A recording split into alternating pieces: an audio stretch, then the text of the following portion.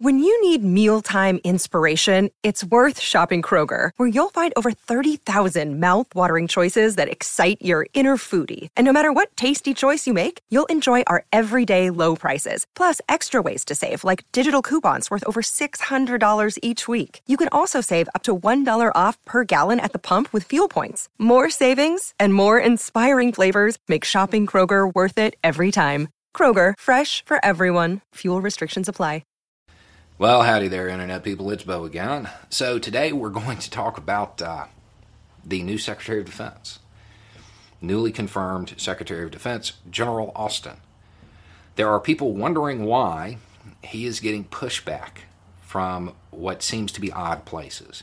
People who you would think would be very supportive of this appointment, and people who generally do not care about the position of Secretary of Defense. Okay, so when you're talking about an appointment, you have three considerations. First, are they qualified to do the job? Second, any potential conflicts of interest? And third, any general ethical considerations that need to be taken into account. There are precisely 0 people who will argue honestly that General Austin is unqualified. He is completely qualified for this job. They're dragging out his resume. And they're like, he was in the 82nd, he was in 10th Mountain, and all that's cool, but that's not what matters. He was S3 and G3. As G3, his main duty was advising on operations, capabilities, strategies, stuff like that, exactly what he's going to be doing as Secretary of Defense. He was also commander of CENTCOM. CENTCOM is Central Command. It's the Middle East. It's not really the Middle East, but that's how most people would look at it. He was the general over CENTCOM. He knows what he's doing. He's incredibly qualified for the position. There is no doubt about that. There's no discussion about that. And we should take a moment to acknowledge that something has happened that has been a very long time coming. He's the first black Secretary of Defense. All of this is good. So where's the pushback coming from? Potential conflicts of interest. He sat on the board of Raytheon. Raytheon is a company that does a whole lot of business with the Department of Defense, and now he is in a position to influence that if he chose to.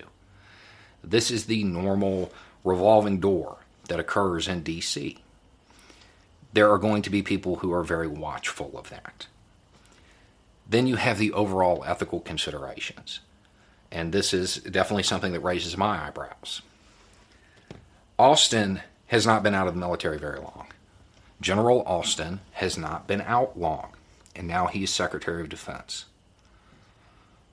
When we were discussing ways in which Trump might retain power, one of the things I pointed to as a reason you don't really need to worry about this is because he didn't have the military behind him, not the real military. That his civilian appointees, they're not generals. They don't matter. They're going to have to walk into the room with the Joint Chiefs or call up a regional commander and get something done. That's not going to go down with normal civilian appointees. With a recently separated general, a recently retired general, that's a very different story. That is a very different story. It is completely plausible that one of the regional commanders or somebody at the Joint Chiefs, that Austin was their mentor. And he might have a lot of influence over them. That's a concern. The tradition of civilian control of the military is really important in this country, and it very well may have just stopped Trump from retaining power. This is a habit we can't get into. We can't get into the habit of using retired generals, especially recently retired generals, as Secretary of Defense. You know, I don't know General Austin. I've never met him. I know one person who worked with him close enough to have an opinion. And he says he's a great guy. I don't have anything to worry about, and blah, blah, blah, blah. And that very well may be true, but I don't know that. And we cannot get into the habit of granting these waivers simply because we like the person. Because eventually we could get tricked. Now, realistically, the people who would have to have loyalty to Austin to make something like that come off, that's not really a thing, because he was a staff kind of officer. But it's a concern, and that's why you have a whole bunch of vets coming out of the woodwork going, hey, hang on a second. That's why. It's not that they don't like Austin. They completely believe he's qualified. You'd have to be...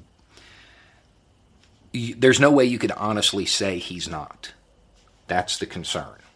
And then, from the progressive left, the concern is the conflicts of interest.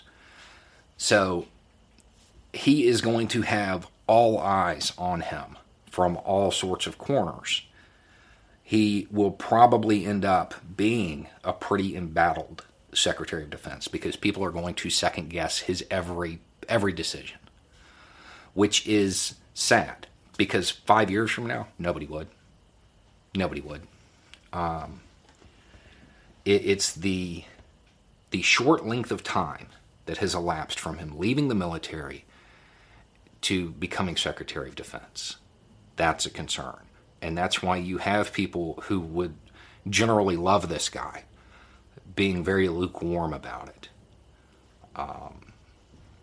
So, that being said, do I think this is a concern with this particular administration, with this particular general? No, I don't. Not really. However, we cannot get in the habit of this. Civilian control of the military is important. Anyway, it's just a thought. Y'all have a good day.